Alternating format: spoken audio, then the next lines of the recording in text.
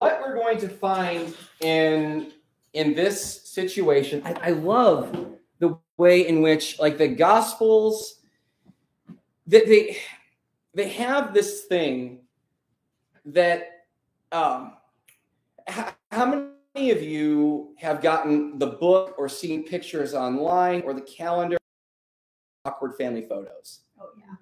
Okay, Ressie's seen it, I'm sure. Okay, a few others. There you go. Glenn, have you ever seen them? No, never seen them. Okay. Well, the awkward what? Jesse's, like, looking through his films, like, these are all awkward family photos, right? Which, I mean, anyone. Yeah. But what's so funny is that, I mean, contrary to, like, some picturesque image of what, like, a family should look like, with, mom, dad, son, daughter, and a dog named Spot, kind of thing, the perfect family. But like, picket fence, that sort of thing. That's like the stereotypical image. But when we look at something like that, we realize, like, in reality, like, most of our lives don't look like that. We're not Instagram models. Where like, if you could be transparent about what life is actually like, it would look nothing like what it is that we post online.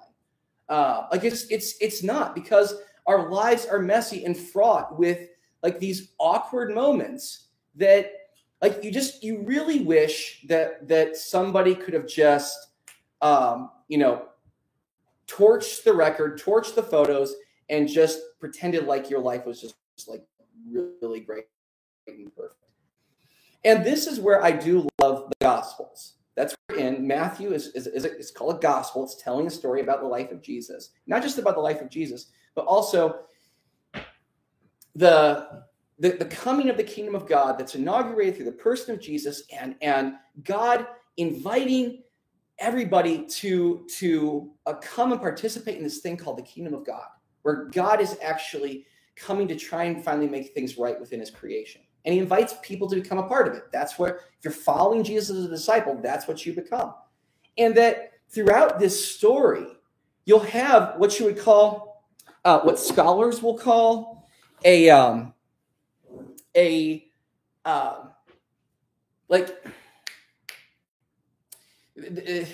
I'm geeking out here, where in doing historiographic research, one of the criteria that you afford, if whether or not, like, something happened or did happen, is something that's called the criteria of embarrassment. The criteria of embarrassment is when there's something that's an account that really does expose, like, real shame and embarrassment, that if this sort of thing happened, like, you would, like, this is the sort of thing that you would want to hide. You don't want people to know and see just how bad it is that you look right here. And if this sort of thing is something that's brought out into the open, that further authenticates that this is something that actually happened. Because if this is not the sort of thing that you would fabricate, because it makes you look so bad. We are the people, the characters who, like, ancient people as well as modern, we always want to try and present our best and to try and make ourselves look as wonderful and beautiful and as perfect as we possibly can. And you know the real you when you get to see somebody for their warts, for their awkward moments, and where frankly you just look like you look like the fool, and everybody knows it. And the Gospels portray this sort of thing. And that's encouraging to me to realize that when we're trying to figure out and understand and grasp, like, what is this thing called the Christian life, that Jesus, he calls me to this thing that's called discipleship, and I'm learning from him, and I need to see how is my life different because of what God has done, that in Jesus, in doing all of this work, that there's this people of a group of disciples who are following after him, and then they're being called disciples. But it's like moment after moment after moment is fraught with these awkward family photos, these awkward moments that it's just messy. And frankly, if you wanted to try and paint yourself in this glorious light, that you would want to hide this sort of thing away. And it's also important to know that these gospels are they're written, probably recorded while most of these disciples are still alive. Where if there was any opportunity to try and sweep the stuff under the rug, you would say, "Oh no, this is like Peter, James, and John really aren't like that self-centered and self-motivated, are they? Like, this is actually who they were." And this is particularly encouraging to me because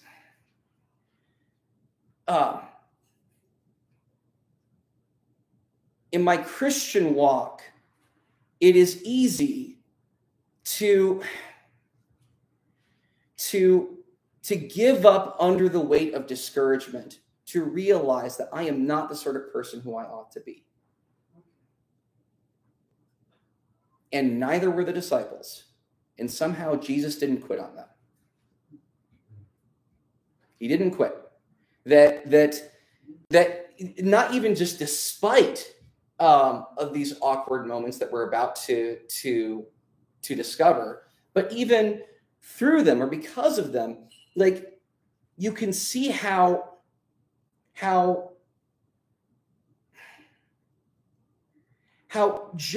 much the Christian walk is something that's a work in progress, and that there's no way that we're going to become the sort of people that God calls us to be until this sort of thing comes clean, and that like God is allowed to transform and make us into those types of people, as he was and did with the very disciples. Does that make sense?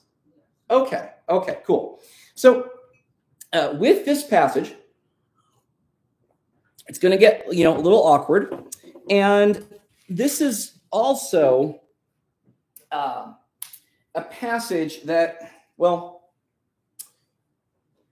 I got myself into trouble. I was telling Julie about this in trying to translate the passage in Greek, which gives me like this overload of data that I want to try and share as much as I can, and then like it spins my brain into hard drive and it crashes, and I'm like, I can't. But here's interesting thing, a Greek feature. That not everywhere, but in at least a few places, Matthew uses something that's called like the historical present, which the historical present is when you employ a present tense verb to tell something that happened in the past, which is typically used in order to draw attention to what's going on to certain details, kind of like the magnifying glass. So I brought my little magnifying glass here. You guys, there you go. You see that? Can you see me there? Okay, cool. There we go. What we have here, the way that Matthew is writing it, wants us to be able to try and focus some close attention to what it is that's happening. Where the drama, you're sort of like being sucked in to see like the details from something that's really close up.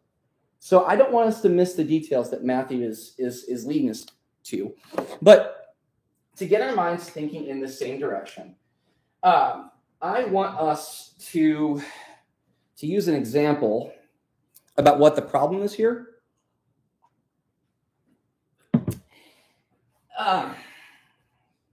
Let's begin with this. Julie and I just yesterday were doing our little happy dance around the kitchen, around the kitchen table, because we had gotten some really great news. Anyway, it's this. I've never been so happy to hear about somebody retiring. Tom Brady retires. Wow. Yeah, or at least he plans to retire. In other words, he's not coming back for a 23rd season. which is crazy. Yeah, we were literally doing our happy dance. Like, okay, there we go. This is all good. And why is it though, or at least that we're so happy about Tom Brady retired? What? Because then it gives the Packers a chance to possibly someday we could win. Maybe. So good news for both of us. Good news for the Buffalo Bills fans and that sort of thing. But Tom Brady actually is a really classic example of the point that is at the forefront of what Matthew is trying to demonstrate for us here. Now, Tom Brady is the sort of person who, like him or not, it is essentially an undisputed point that he is like the best football player to ever play football. Like nobody legitimately questions that. Where if you're trying to list the accolades and the accomplishments, that Tom Brady just surpasses them all. And he surpasses them not just in this feature where it's where he's dominated is with this NFL that comprises of 32 teams, and these 32 teams constitute like the best football players in the nation. Where in order to be able to get to like the 32, you are you're full of like, or excuse me, the NFL is full of like lots of quality football players, and out of those 32, that represents the best of the best. And Tom Brady dominates all of them. And in addition to that, I mean, that representative of the 32 represents hundreds of college players who, frankly, like they will go to these universities and they will get full ride scholarships to play college football, and they won't even sniff a contract for something like in the NFL. Like that, they are the best of the best of the best of the best. And for all these hundreds of college programs, there are thousands of high school football players who would just hope against hope that somehow they could make it to the college, and they can make it from the college to the NFL, and they can make it from the NFL to be somebody like Tom Brady, who, I mean, granted, he was drafted in the 6th round, which is, if you don't know, that's not like, if you drafted in the 6th round, like nobody really thought highly of Tom Brady, and then he comes and just like dominates the whole thing. He showed them. Yeah, he showed them. He stood them up. And not only is this sort of thing true, that with the NFL, you happen to know, or it's easy to know that economically speaking, when it comes to American sports, the NFL grosses billions of dollars annually and is surely among one of the most lucrative and profitable sports organizations on the planet. And Tom Brady is regarded as essentially, the king of football, the guy who's done and accomplished everything. And what you get with this measure of accomplishment, that there's only a select few from the high school who go to college, only a select few of the college who get to the 32, only a select few who that is populated with Hall of Famers and Pro Bowlers and awesome athletes, and that Tom Brady is the king of them all, that you get this sort of thing. This is why they call Tom Brady the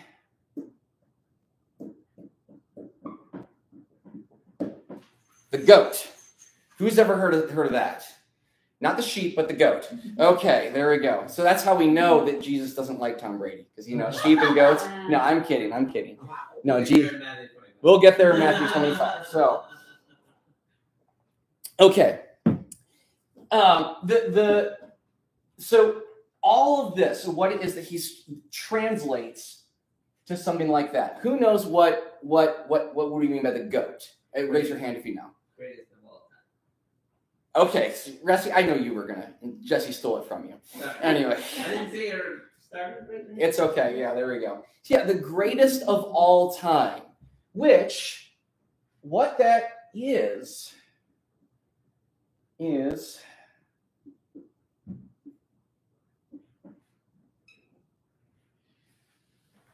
a status where I know where it is that he fits in the hierarchy.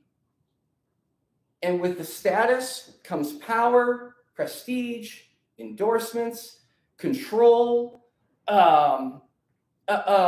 significance, to know that your life actually matters. Because if you're the greatest of all time, who can dispute that you, your life, and your accomplishments actually matter? If you're the greatest of all time.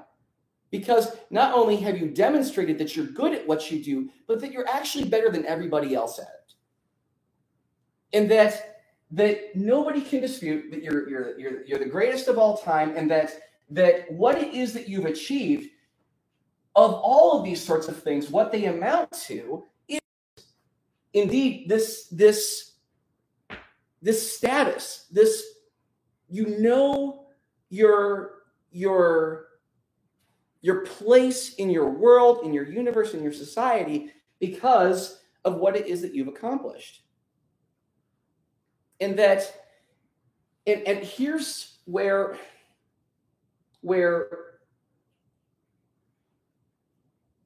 it's the rubber meets the road between Matthew and Tom Brady, is that Matthew knows what the disciples know, which I'm going to make sure I get this right. And this is also borrowed from France, is that,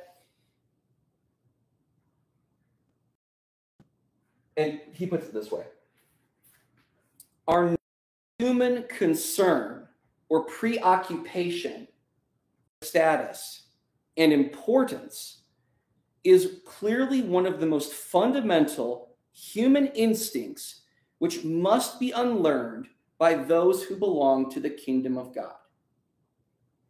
In other words, to make your life a pursuit of status and the human instinct that says, that if my status isn't higher and higher and higher, that my measure of my value or my worth goes up and down with regards to my status, that means I'm going to do everything I can to try and clamor and try and not only get as high as I can, but keep people down as far as I can. And that's the way it is that I'm going to prove to the world that I actually matter, that my life counts for something, because without this status, I'm nothing. And we know, isn't it true that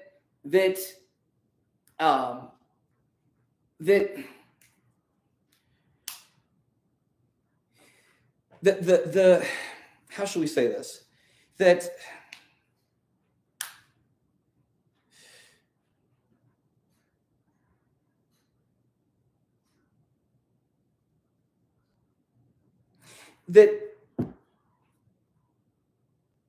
well, and I'll speak from my I guess my own struggles or wrestlings with this, is that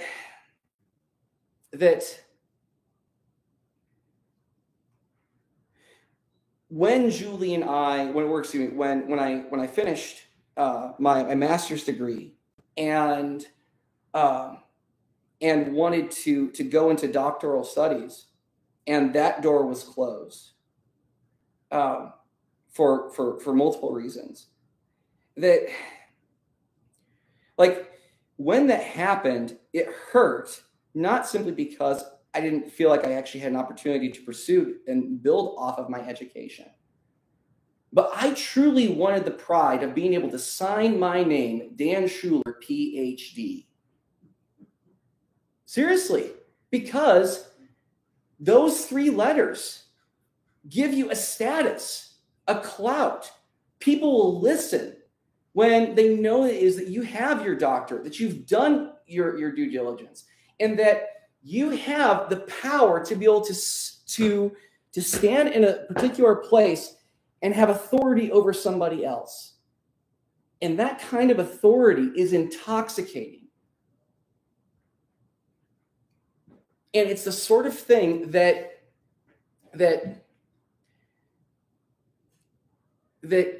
Jesus intends to help, or that he knows that the disciples have to unlearn. If God's purposes are going to be made manifest through what it is that they're going, what Jesus intends to do, which we're going to read. So I've gone far enough. Let's actually read the text for a change. Here we go. Now, do we mind taking some turns reading a verse at a time? Do you think we can do that? Give it a try? Okay, cool. So, here's what I want us to do. This is a time where, Glenn, do you want a Bible to read, to follow along? Like a physical Bible to read? You're okay? Okay, cool. This is, let's see here. Let's jump to it.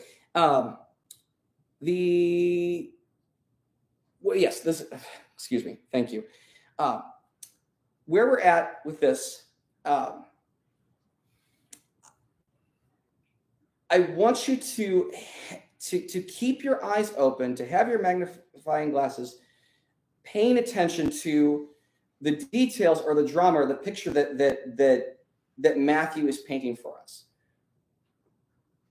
We're not just reading what's happening, we're going there to see the sort of things that Matthew is showing us. So, Luke, do you mind, if you would please, read just verse 20.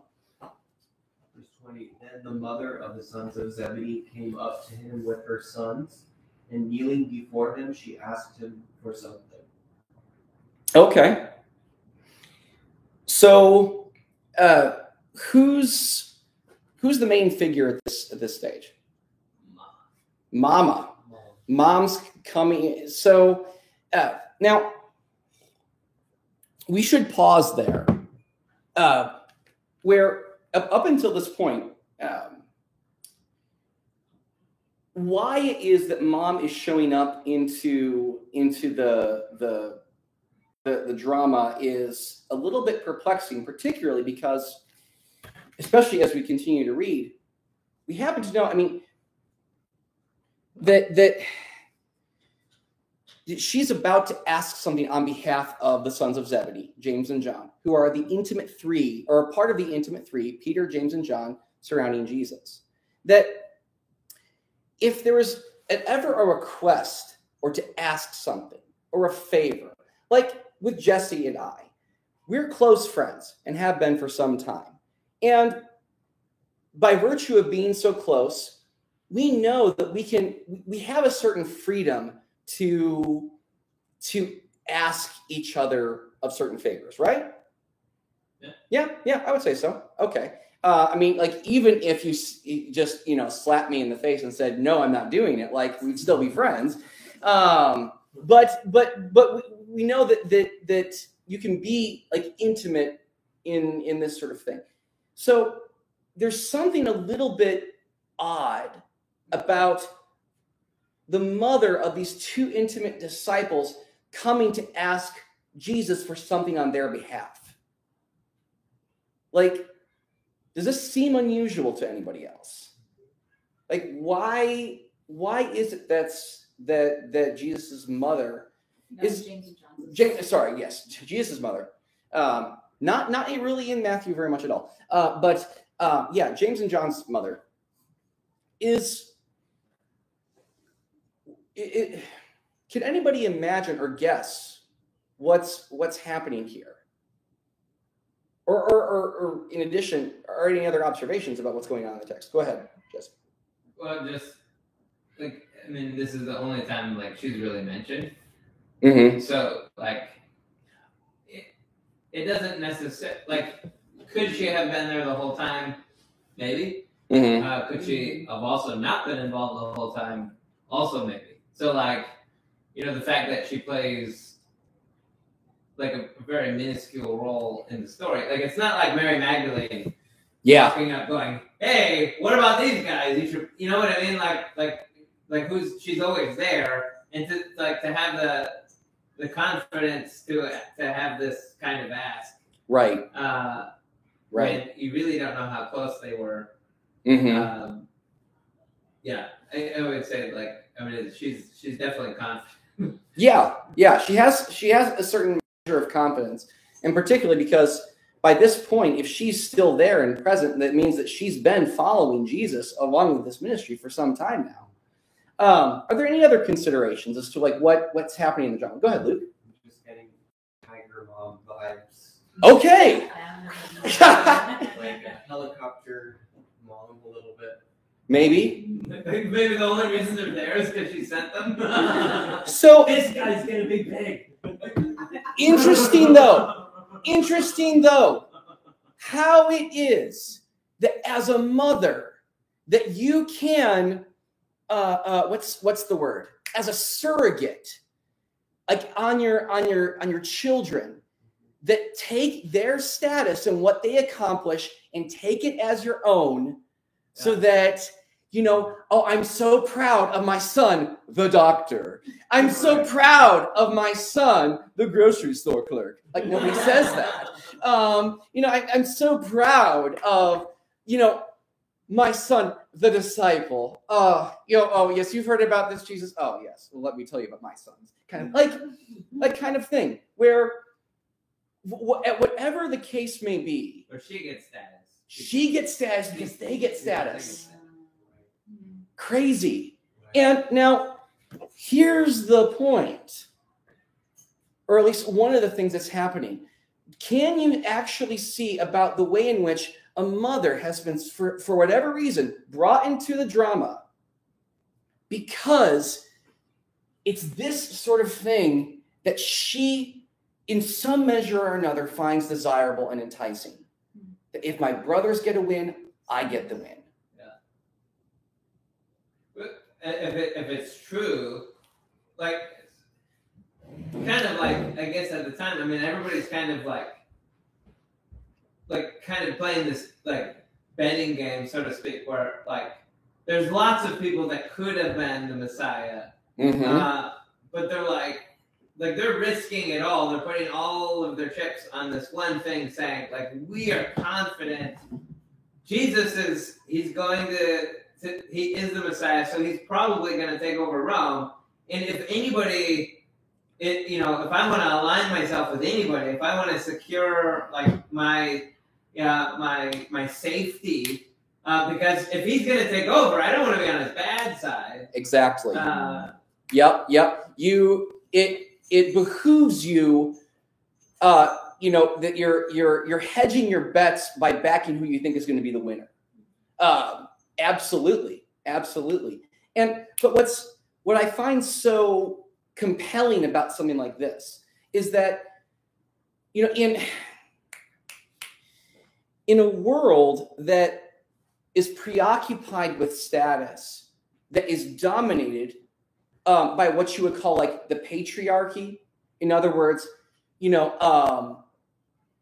men trying to prove to the other men how much more of a man they are, how much more it is that they've accomplished, that this sort of issue is not just a man issue.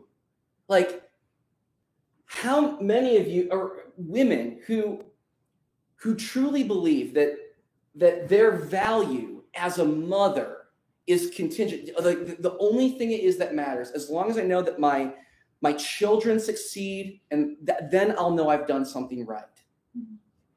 Your righteousness is, and your satisfaction, your purpose, your wholeness is resting on that status of being a good mother. And for anyone who's following in the path of discipleship, this sort of thing has to be undone. Not that status is unimportant, but it certainly cannot be the main thing because, well, we're going to find out why. So any other observations before we press on and see what's happening here? So go ahead. I also discovered about her that she wasn't lazy. She wants to make sure that her children are going to be taken care of. That's true. Absolutely. So yeah, she's not just thinking about like their immediate needs, but also to say, is this good for them in the long term? And that's a good thing to desire, is it not? Like that is a good thing to desire. And but here's also one of the things where it's important for us to bear in mind as we move further in the text.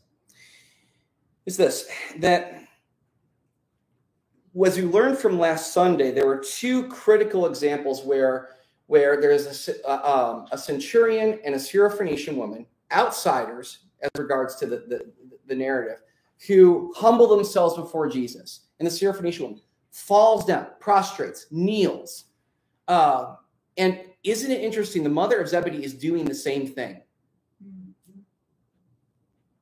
In doing so, to ask for something more than, like, she's lowering herself in order to elevate up her sons so that she can then also be elevated. That there is, even for disciples, the dangers of false humility. Where you kneel before God just because you want to get something out of him. That's the danger that all of us are going to have to that face, as indeed the mother of Zebedee would. But anyway, Julie, do you have your okay, cool. So yeah, what's this is great. Go ahead and read verse 21. What is it you want? He asked. Which he being Jesus. Right. What is it you want? Yeah. So by bowing down and asking for something, or anyway, I'm sorry. Carry on, dear. She said, "Grant that one of these two sons of mine may sit at your right and the other at your left in your kingdom." Okay. What do you want? As if Jesus didn't already know. Yeah, what is it that you want? Now, what's interesting to me about this is that this short discussion is bracketed and then capped off, but bracketed with these words, "thello," which is the Greek word for to wish or to want. What are you going to say something? Okay, cool. So that to get at the heart of this issue, Jesus is attacking not status per se, but the heart's craving for status. And so, gosh, where was I going with that? Consider it's bracketed. What is bracketed? Thank you. Yes. Yeah. What do you want? She said to him, "Say yes to these two sons of mine, or grant that one will sit at your right hand and one at your left in your kingdom." It is an interesting point. Another point drawn out by France is that this sitting at the right hand or the left that's fixed here is intended to draw a paradox, a linguistic paradox between the other language of the right and the left that you will find with two criminals crucified next to Jesus, one on the right and one on the left. So in other words, you think that you're getting this, thrones at the right hand and the left of here. This is the way of the cross. This is the direction that it's going. If you want to be on the right and the left of me, this is where I'm headed. You want a position at my right and my left? That's what it looks like at my right and left. Chew on that for a little while. Anyway, but this, again, it's so important how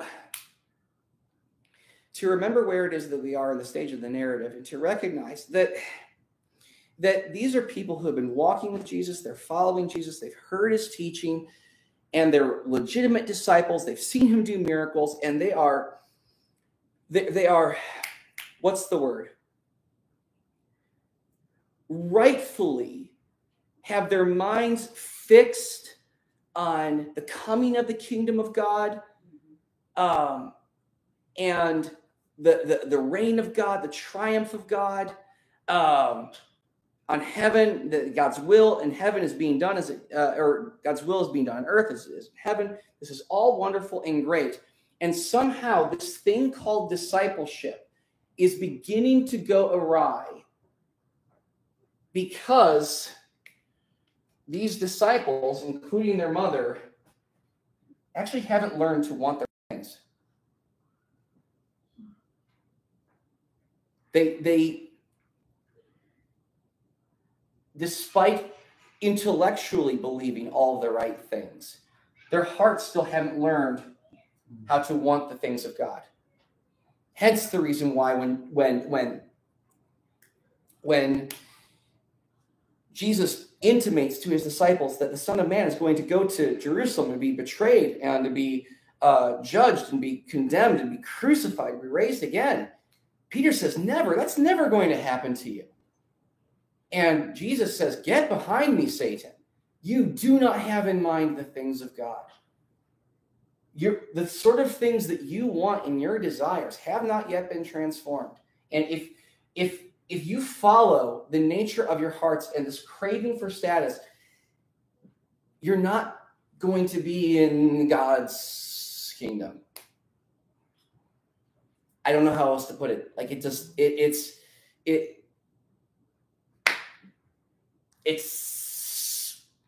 oil and water. They can't go together. But anyway, it reminds me of James a little bit. Like you ask and do not receive because you spend it wrongly. Because you ask with the wrong motives. That's it. Absolutely, that's a passage that I was actually studying earlier this morning, and feeling that's a very clear parallel. That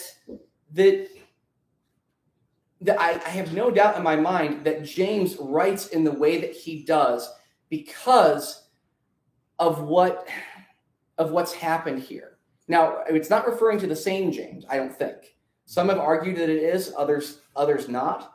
But those two ideas are clearly in view here, and they're overlapping. That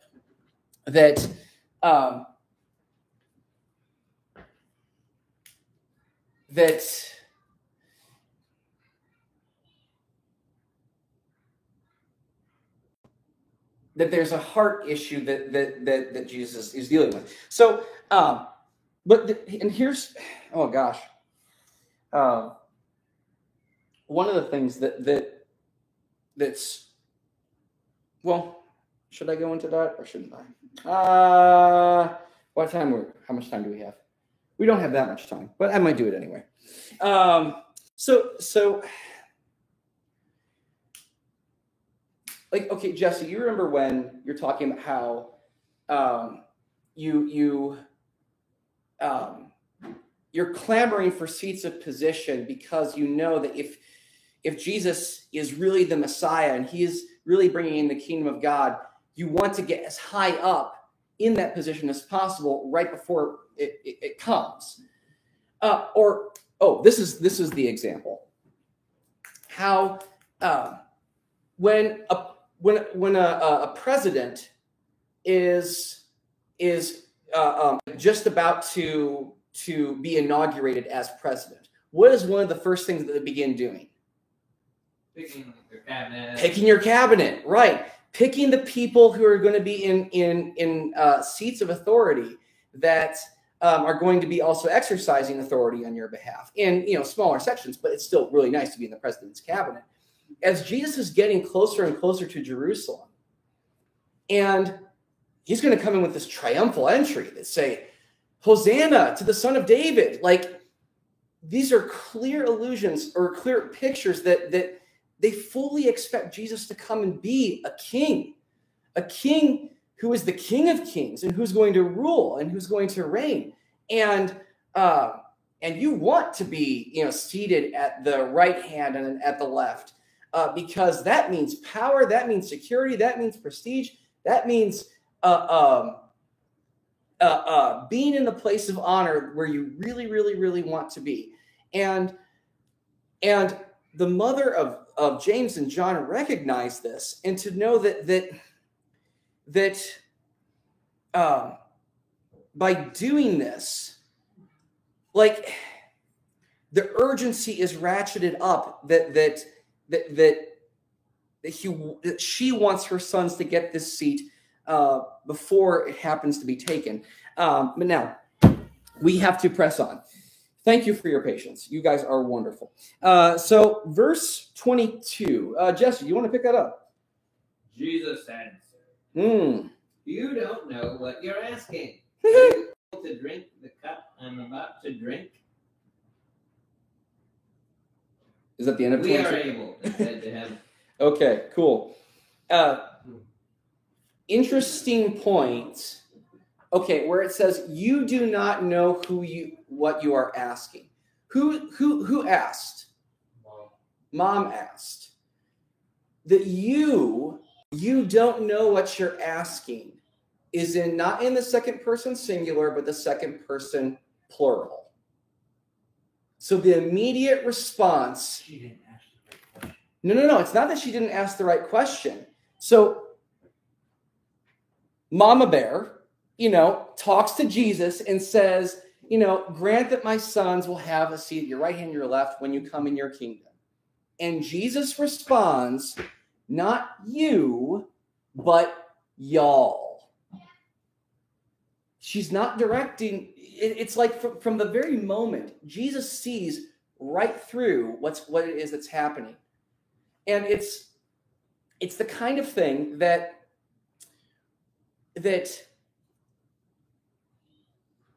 even if James and John that they would be gosh, oh, this is killing me. This is really killing me.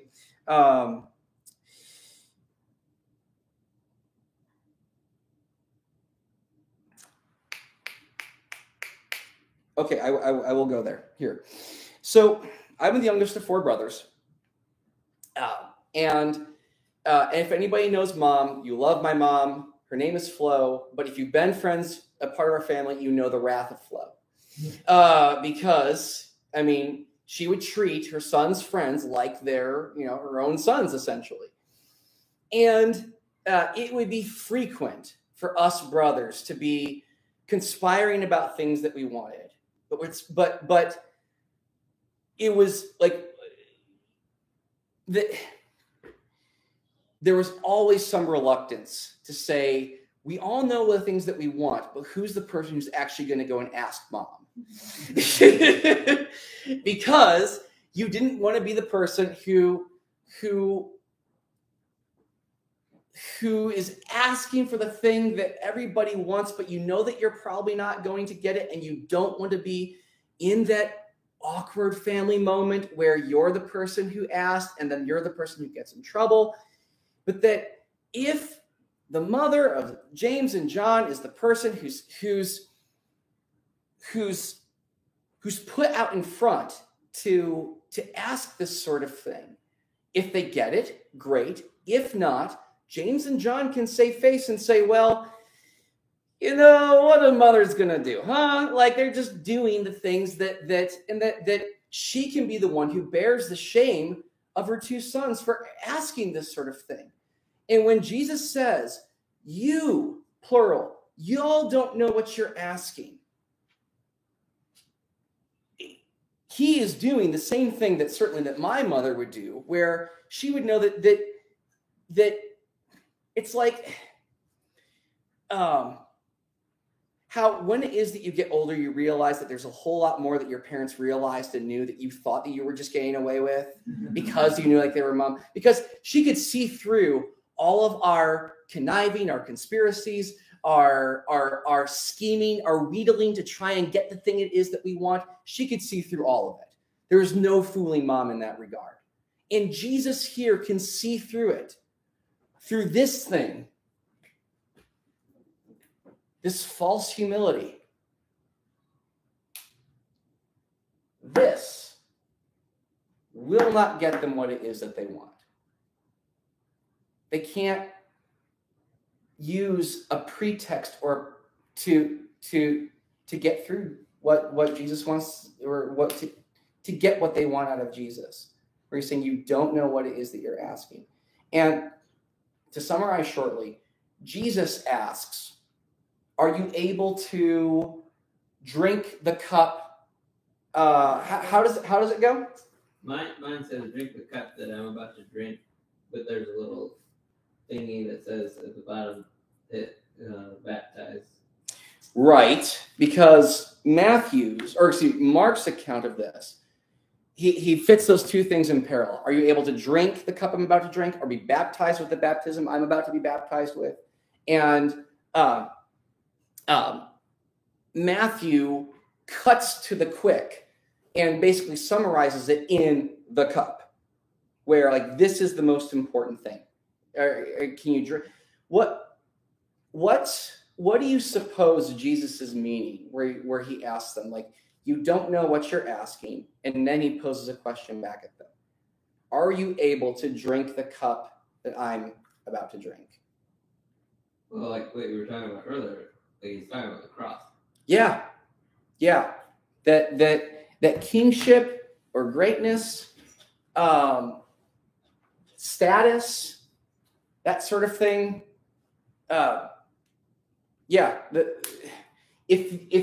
If you think that this is what it is that you're going to achieve, you think that you're getting status, then the only thing you're going to get is suffering. And so apparently James and John say, oh yeah, we can, drink the same cup. And then how does Jesus respond? Let's see here. Steve, you want to give it a go? In verse 23?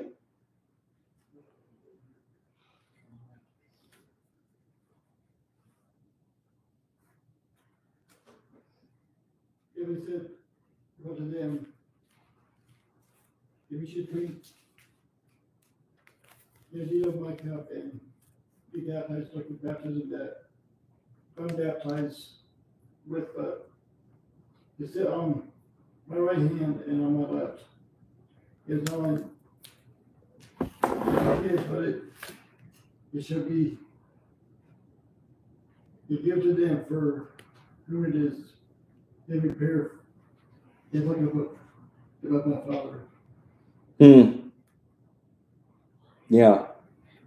Any other various translations on that? What it is that he's saying? It's pretty straightforward as far as that's concerned. What do you have, Julie?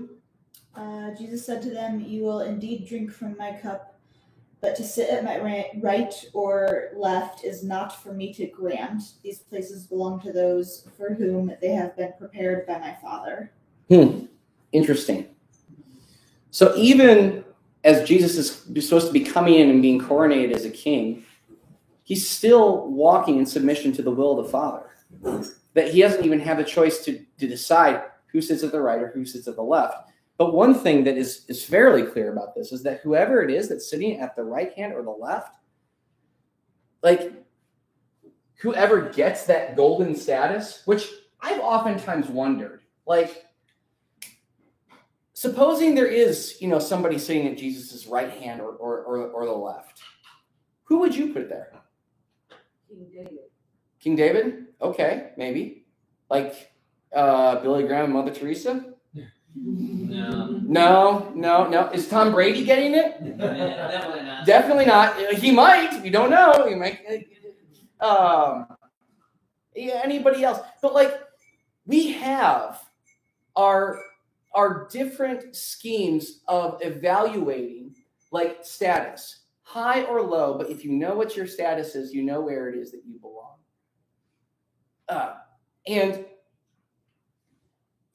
And each of us has some kind of model or idea to say, because I have this picture or this understanding about who's high or who's low in the kingdom of God, I know exactly who should be up there.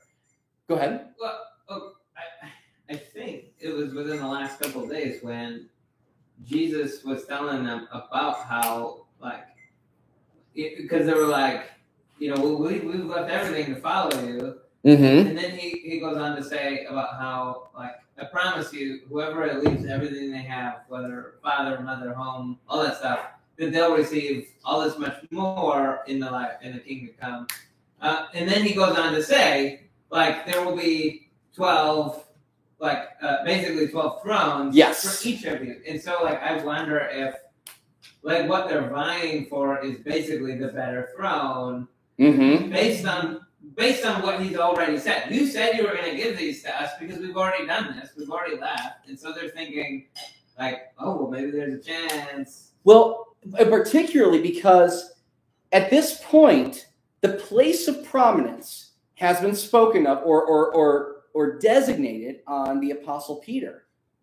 But then, immediately after it, it's like Jesus knocks him down a peg.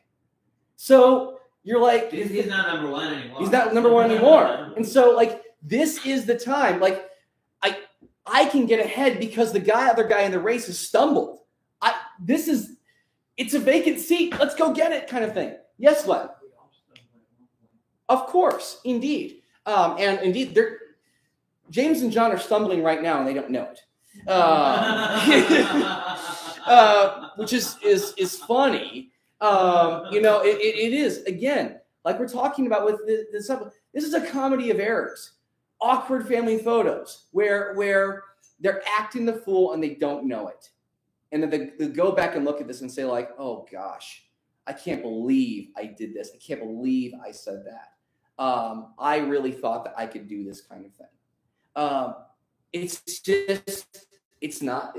But so let's continue. And let's see here. I'll take a crack at it, I suppose. Verse 24. This is great. And when the 10 heard it, they were indignant at the two brothers. So they see through also this duplicity in knowing that, like, don't try and put on the pretext that this is mom just doing mom's thing. James and John were totally behind this. And as the Gospel of Mark says as much, that they're the ones who asked Jesus for this. And they're like indignant, or what's another it's let's see here. Like angry. Yeah. Like really frustrated or angry. Yeah, I mean it's a level, like a threshold of anger that's certainly on the higher spectrum. That says like who do you think you are? That you want to, like, I can't believe this. But what are they indignant about?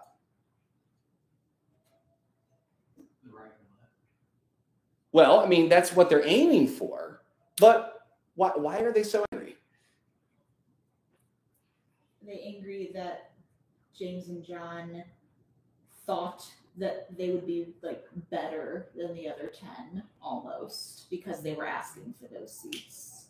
They were asking for those seats, but I mean, that they disguised it by having their mom fight the battle for them.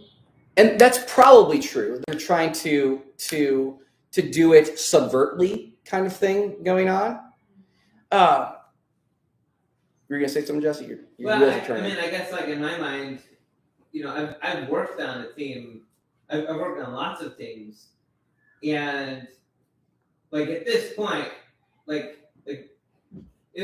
Jesus is very clearly the leader, but like most of them are thinking like we're all following Jesus.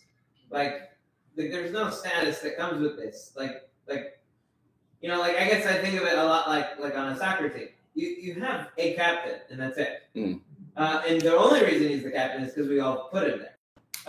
In soccer, you don't get picked to be captain by the coach. They can recommend, but usually it's somebody who's voted into position, either because they're the best or they're the clear, like the most obvious leader. But it's never just like, oh, like, well, this is this slacker over here. And so like in my mind, like looking at it through like just this team aspect, like I would see it as like you don't get to be, like you don't just get to decide who this is. Like they're very clearly trying to get one up on everybody, and like to me, like that would cause an incredible amount of division. Like if he wanted you to be there, he would have told you that. Right. Almost.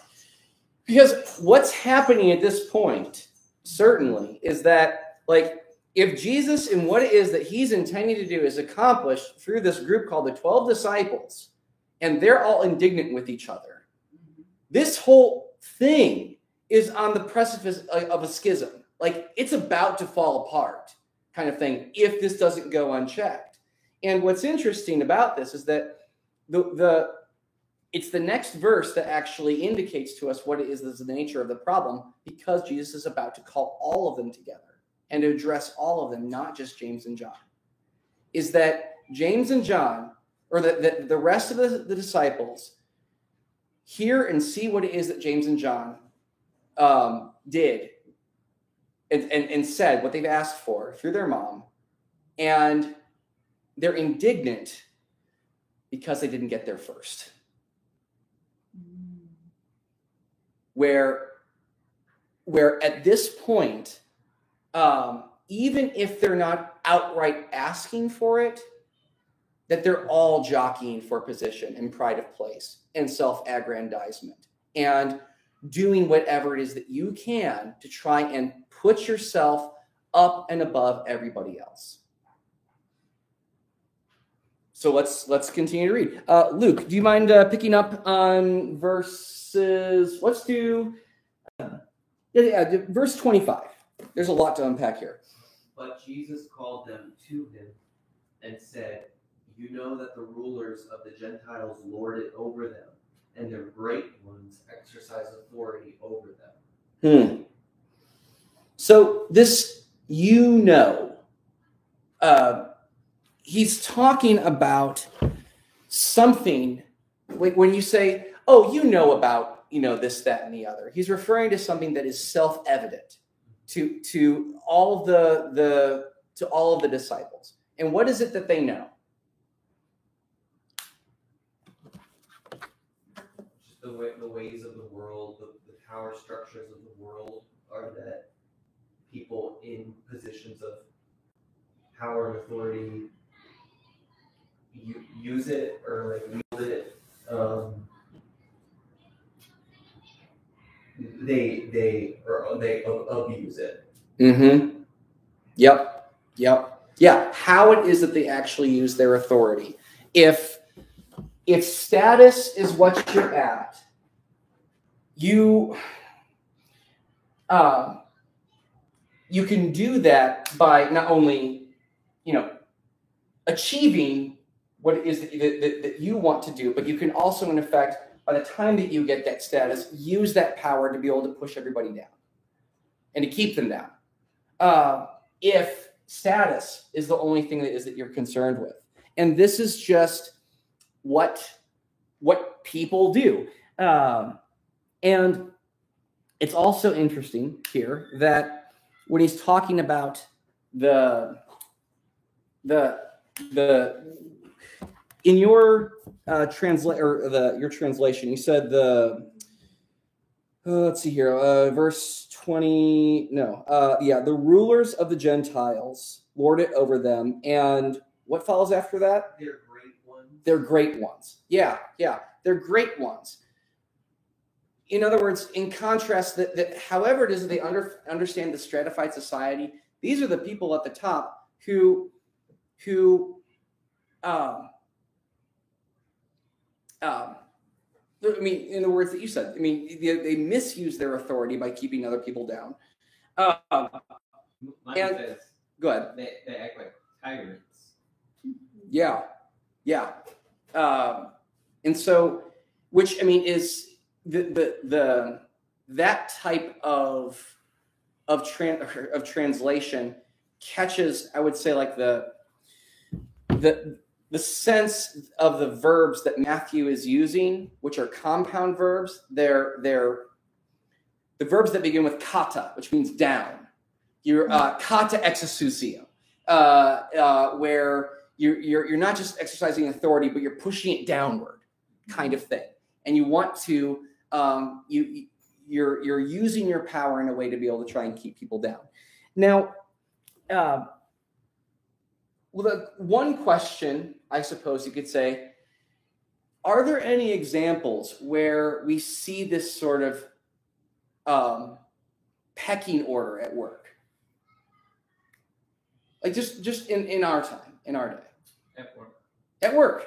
Okay, yeah. That sort of thing happens at work. I certainly know that it happens in academics. The political world. Yeah, political world. Justice. All right. I mean, yeah, it's a justice issue inside, like political issues, sort of thing. Family. Yep, absolutely. Even the schools. Schools, for sure. Where what? Church? Yeah. Well, I was thinking where I work, because I really rule our staff. Yeah, you do. I've always thought of you as a tyrant. Y'all better look out. Yeah. But yeah, this sort of thing is just like the natural order of things. Yeah, in society as a whole, which is, I mean, a sum of all of these things together that says, I need to do whatever it is that I can do to get up another benchmark and another benchmark. It's like, anybody read the comics Dilbert? Okay, written by Scott Adams, which is like, like a comic satire on like workplace, comedy and hilarity and just in foibles, where he said in an interview, where he said, the first thing you do once you get a job promotion is to already begin preparing to leave for the next job promotion. Like, in other words, your preoccupation is not just about what it is that you're doing here and now, but your upward mobility.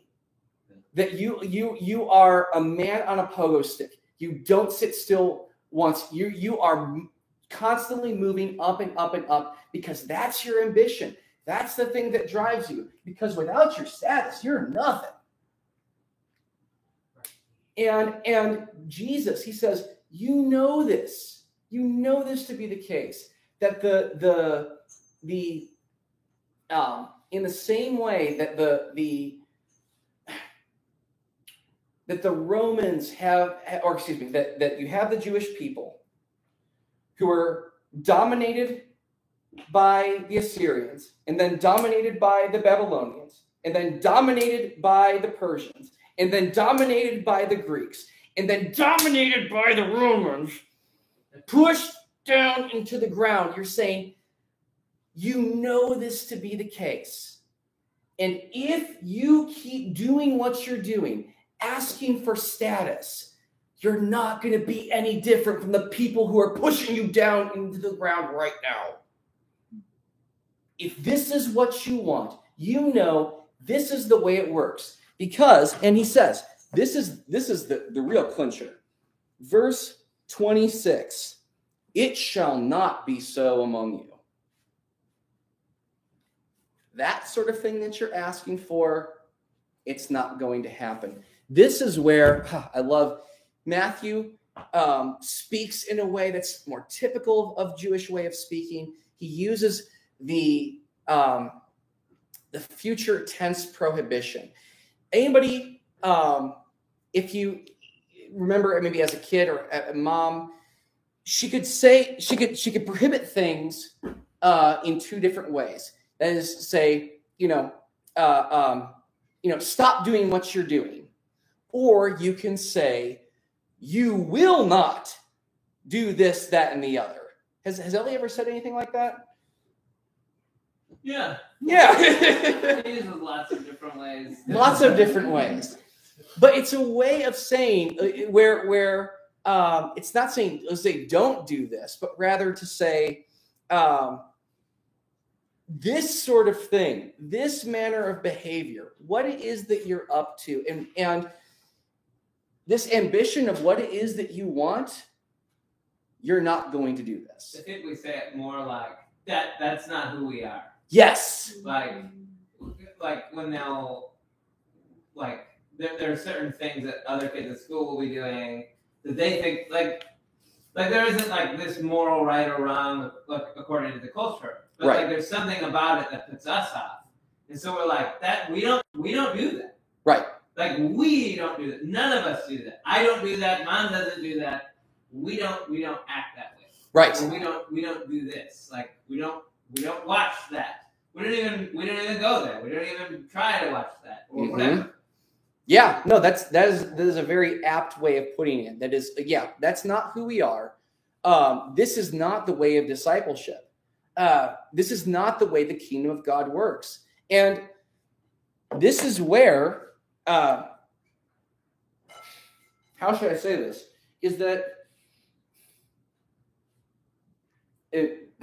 I'm reading from a paper it is that I wrote several years ago about this very passage, which I was tempted to just print it off and just have you guys read it and say, bless you, goodbye. But which probably might even be better, but you never know. It says, yeah, this is a categorical rejection of by Jesus of worldly leadership that could not be more at odds with conventional wisdom. It is totally at odds. And we're fooling ourselves if we think it's anything else. So let's continue, because it's going to get even crunchier. It says this. Let's see here. Which one do I want to read? Verse 26. Yes, it shall not be so among you. But whoever would be great. Now, and this is, oh gosh, this is my bone to pick with English translations. Jesse, can you read your translation of verse 26? It must not be like that among you. On the contrary, whoever wants to become great among you must be your servant. Okay. That's a little bit closer to the original. Luke, what do you have? But whoever would be great among you must be your servant. Yeah. Which is the wooden translation that's a little more clunky does more to capture what it is that seems to be happening, because it's recovering the same verse the same verb that Jesus is using when he asks the mothers to say, what do you want? And he's saying, whoever of you wants what she wanted. You wanted to be great. You wanted that status. Whoever wants to become that. There's, in some cases, is it say will be, must be, shall be your servant? Must be. Must be. Okay. Must be. Yeah. Again, he's using the future tense where it's like this. It will not be like this. This is not who you are. But rather, in using that same tense, he's saying, that's not who we are. This is who we are. So shall it be among you. If any of you wishes to become great among you must be your servant. And then, Julie, how about verse 27? And whoever wants to be first must be your slave. Yeah. Servant, slave language. What do you suppose is happening like here? Or we still have the magnifying glass. We're looking at details. So yes, Luke. First thing I think about is just we as a society define greatness in a very specific way. Like there's just a common shared understanding that greatness means essentially status. Greatness means achievement and status. Mm-hmm. Yeah. So that the measure of that greatness, you have some kind, like there's a measure of greatness to being the GOAT. That certain qualifications that once they're all in there, you can say, oh yeah, that status is legitimate. That's who you are, kind of thing. That's what makes you so great. Not the same in all worlds, not the same in all circumstances. But that how it is that you evaluate who it is that's become the greatest is not how you evaluate what's great or what matters or what your status is not the same in the kingdom of God as it is in the same in the kingdom of the world, that are always just clamoring to climb up the ladder, and just scrambling to the top and just trying to stay up at the top as much as they can. And if they're on the top, they'll do whatever they can to stay there and to be able to try and push more people down, to be able to try and just, pride yourself in your status. Yeah, it's great kind of thing. Not a kingdom of God thing. It has no place in the kingdom of God. And what's interesting about this is that if you're talking about, like, there's still hierarchy, there's still authority in structures. Jesus is still becoming a king. But there could not, I don't think, as far as Jesus is concerned, be as much distance between sitting here. Here's Jesus. Here's the right. Here's the left. And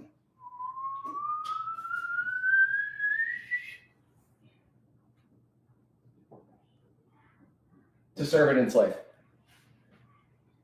It's a long way down. And could it possibly be that Jesus is turning this thing upside down?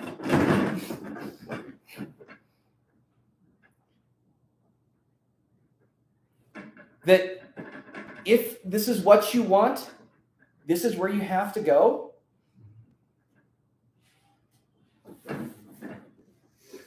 Now, mind you, this thing is heavy, so I don't want to hold on to it very long. But anyway, sorry. Go ahead. Kind of goes back to when Jesus is talking about John the Baptist and how he says, like, among people born of women, there's nobody greater than John the Baptist. But then he says that even the least among you is still greater than that. Yeah. And it's definitely mind-boggling. Yeah, it's mind-boggling in such a way that it's deliberately provocative in a way that challenges the way in which that we think about our hierarchy or status or authority or our attitudes. And indeed, our heart's craving to say, my life matters because of the status that I've achieved.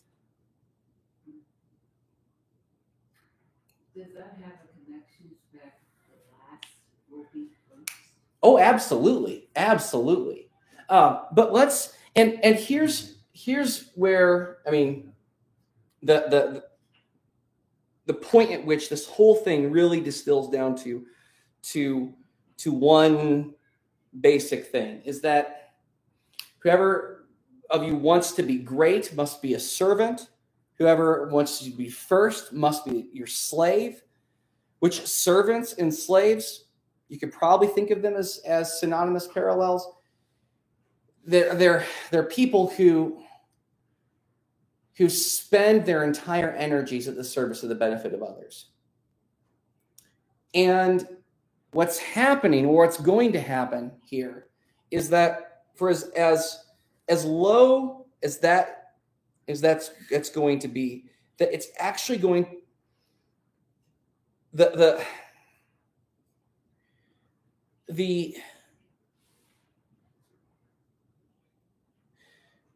what Jesus says is going to be embodied and exemplified in the most perfect example of the paradox of humility and, or gosh, my throat's getting dry, so I can't talk as much. Thank you, dear. Bless you. But let's just read it and get to the point. So verses 27 and 28, or no, verse 28, excuse me.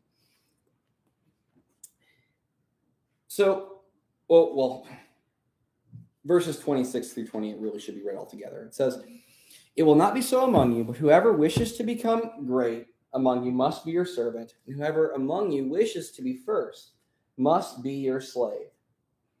Just as the Son of Man did not come to be served, but to serve, and to give his life as a ransom for many."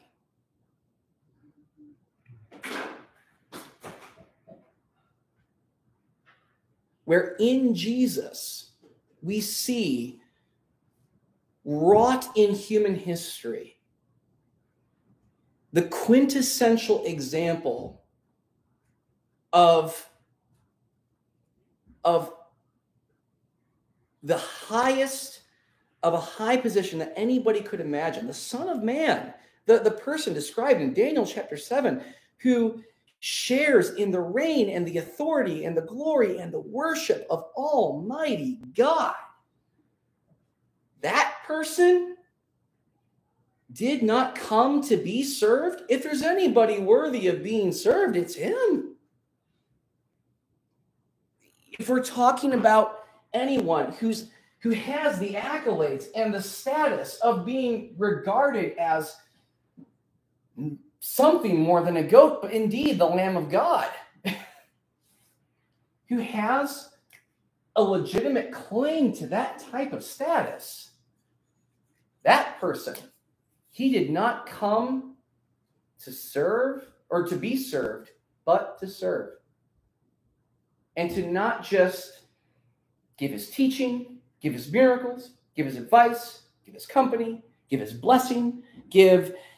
What does he give? What does Jesus give?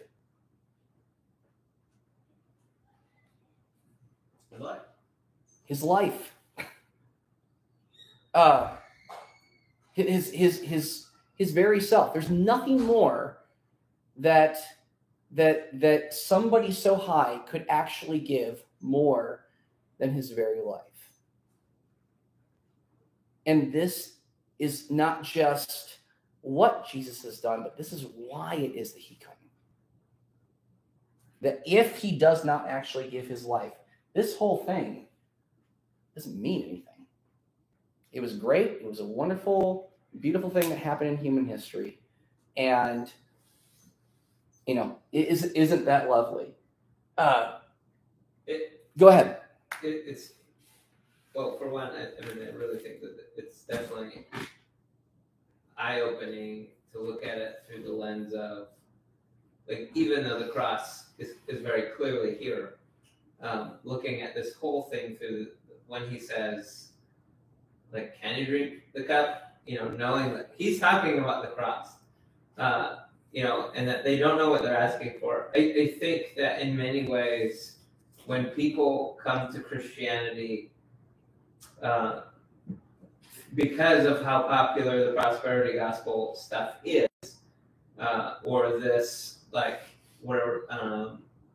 the positive thinking version of the gospel, that if you just do all of the right things, somehow your life is going to be great, and you're going to have status, and you'll have power, and you'll have wealth, and like you'll have a nice house, and you won't be strung out, and you're going to be able to pay all your bills, that. Like there's not going to be any suffering, and that is so the opposite of what he's saying here, in such a drastic way. Yeah. This is a call to prepare to give your life. Yeah. Yeah. I mean, and not if, but rather like kind of like when, like this is going to happen, as indeed, I mean, James is going to be, gives his life in, Acts chapter 12. John, if we're talking about the same John, exiled to the island of Patmos, that sort of thing.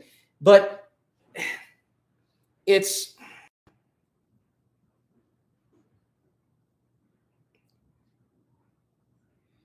is so easy for us in our Christian life to regard our Christianity as chiefly important as a means to get something else. And that doesn't belong here. That's not who we are. That's not discipleship. That's not the way the kingdom of God works. And I think this is what I want to say, and what it is that I want to close with, is that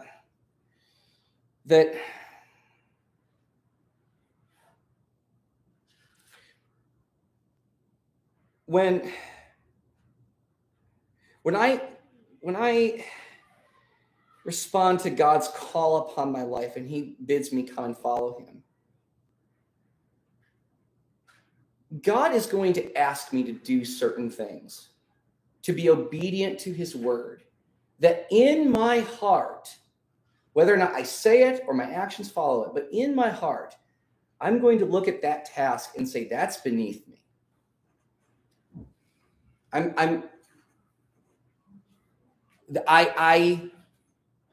don't want to do it. I don't have to do it. It's not my business. It's not my responsibility. Because of who I am and who I think it is that I am, I'm worthy of something that's better.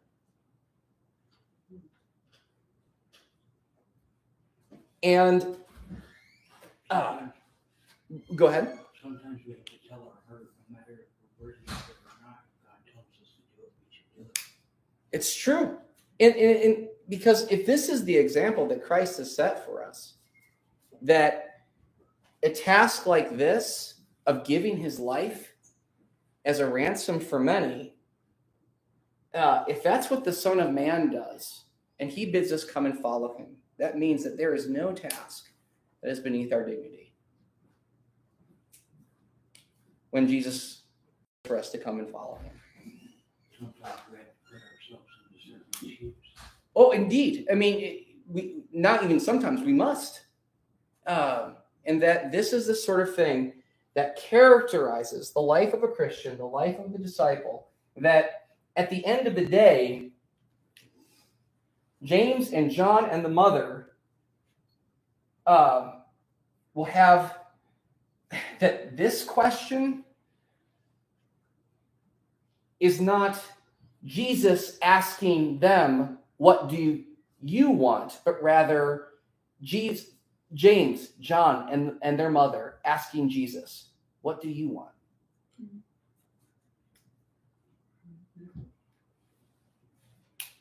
Is this the sort of thing that characterizes your prayers?